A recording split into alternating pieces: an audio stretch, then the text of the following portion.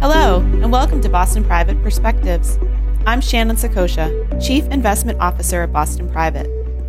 As we enter into the summer months, we will continue to share our thoughts and views through this podcast series, and we appreciate you joining us today. Heightened anxiety and a general feeling of uncertainty have been the hallmarks of the last several months, and we understand that you have a lot to be concerned about. We are here to try to provide relevant information on how what's happening in the markets and the economy may impact you, your family, or your business in the coming months. In last week's episode, we provided an update on the economy and what effect the massive monetary and fiscal stimulus has produced for both consumers and producers, and the seeming disconnect between what's happening on Main Street and what's happening in the equity and bond markets. While the intention was to continue our review of risks outside of the global pandemic, we think the move down last week deserves some attention, as we think it points to choppier waters ahead.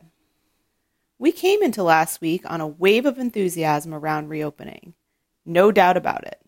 Most states are well into their phased reopening process. People are dining out and shopping, sharing time with a larger circle of friends and family, getting haircuts, returning to some semblance of normalcy.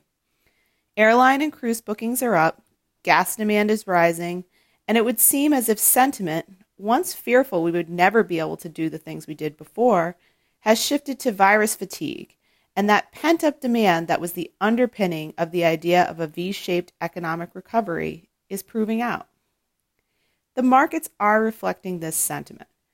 The S&P 500 as of last Monday, June 8th, crossed into positive territory for the year, and both the S&P 500 and the NASDAQ were up over 40% from their lows in March.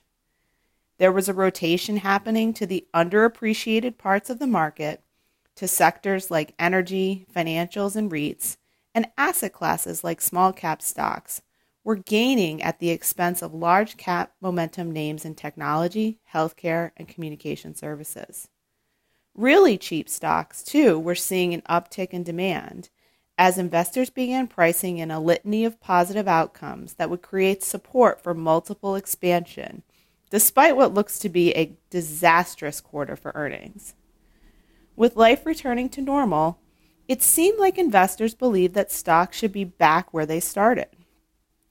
The story, of course, started to break down following a confluence of events, starting first with a reality check about the pandemic itself.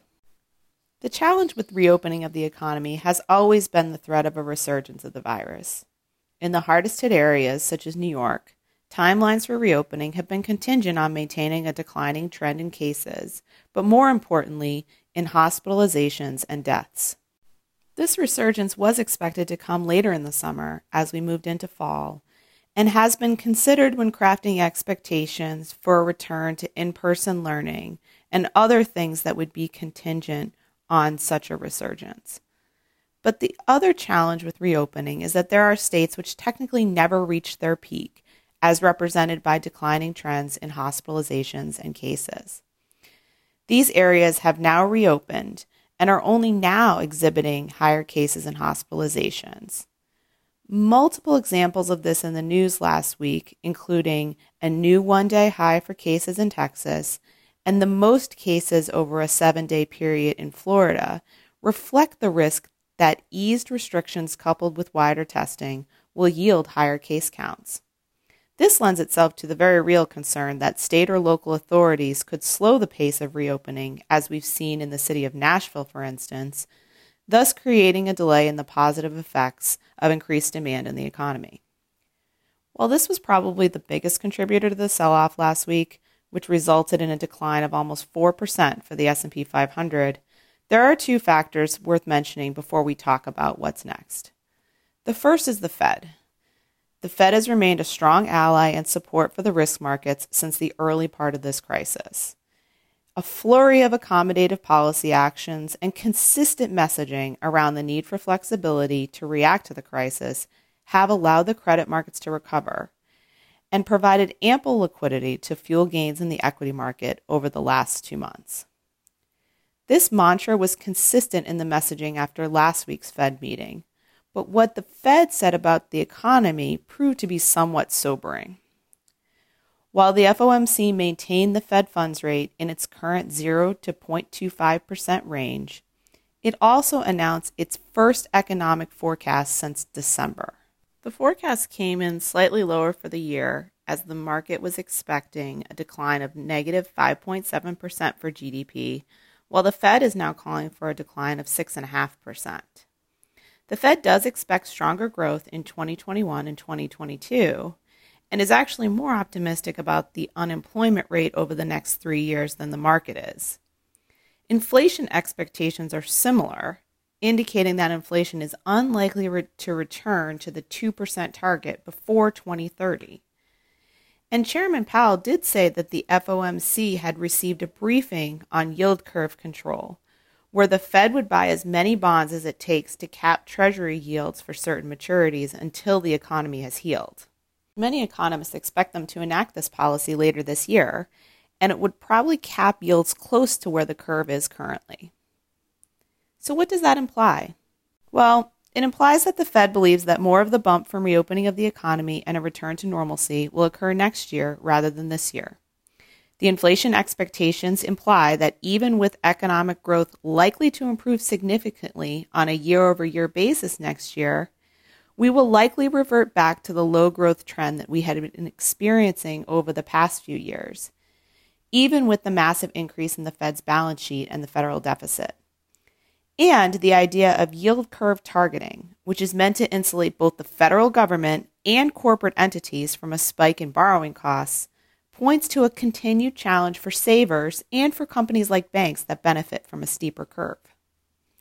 The final factor that has been getting some attention is the role of the individual investor in the recent run-up in smaller, more speculative stocks, and in the equity markets in general.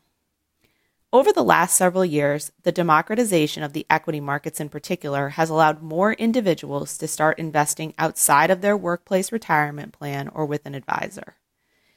ETFs, low to no commissions on trades, low to no fee accounts at major platform providers, and partial share purchase providers have all created the environment we are in today, where the barriers to entry to the markets are low. It should be viewed as a positive.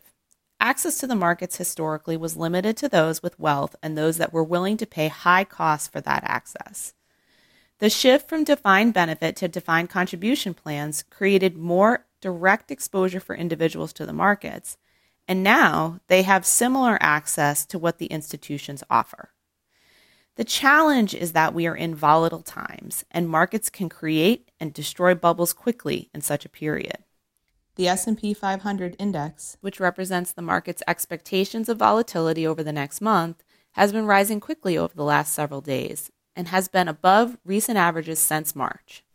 When this is elevated, the swings in the markets, but even more so in individual stocks, can be pronounced, creating opportunities and risks that institutional traders are better equipped to profit from.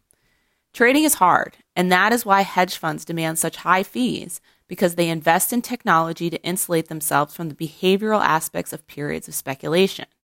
Our view is that there are more individual investors getting involved in this market, and as always, there will be winners and losers. However, the volume in the smaller stocks that is getting a lot of attention is likely being driven by a combination of individual and more so institutional investors. So where do we go from here? As I mentioned, the VIX is rising, and so are cases of the virus. We are moving into the summer months, where volumes in the equity and bond markets are generally lower, and thus can provide the foundation for higher volatility to continue.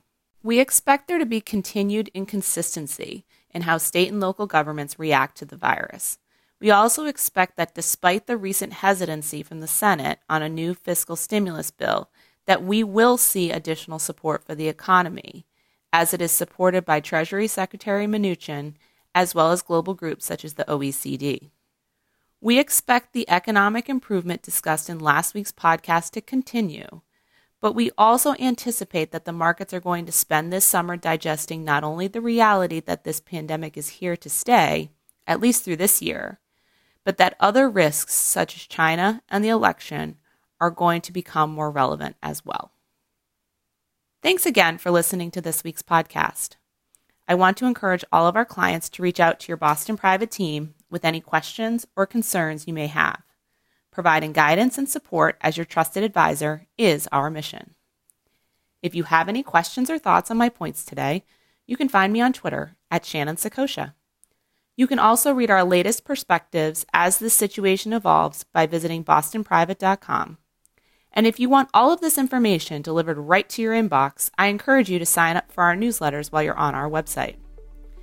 Be sure to subscribe to the Boston Private Perspectives on Apple Podcasts, SoundCloud, or Spotify, wherever you prefer to listen.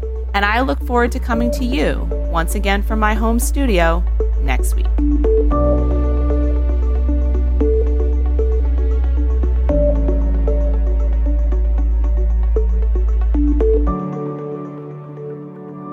This podcast is solely for informational purposes and is not a solicitation or an offer to buy any security or instrument or to participate in any trading strategy. The opinions expressed and information contained in this podcast are given in good faith, may be subject to change without notice, and are as of the date issued.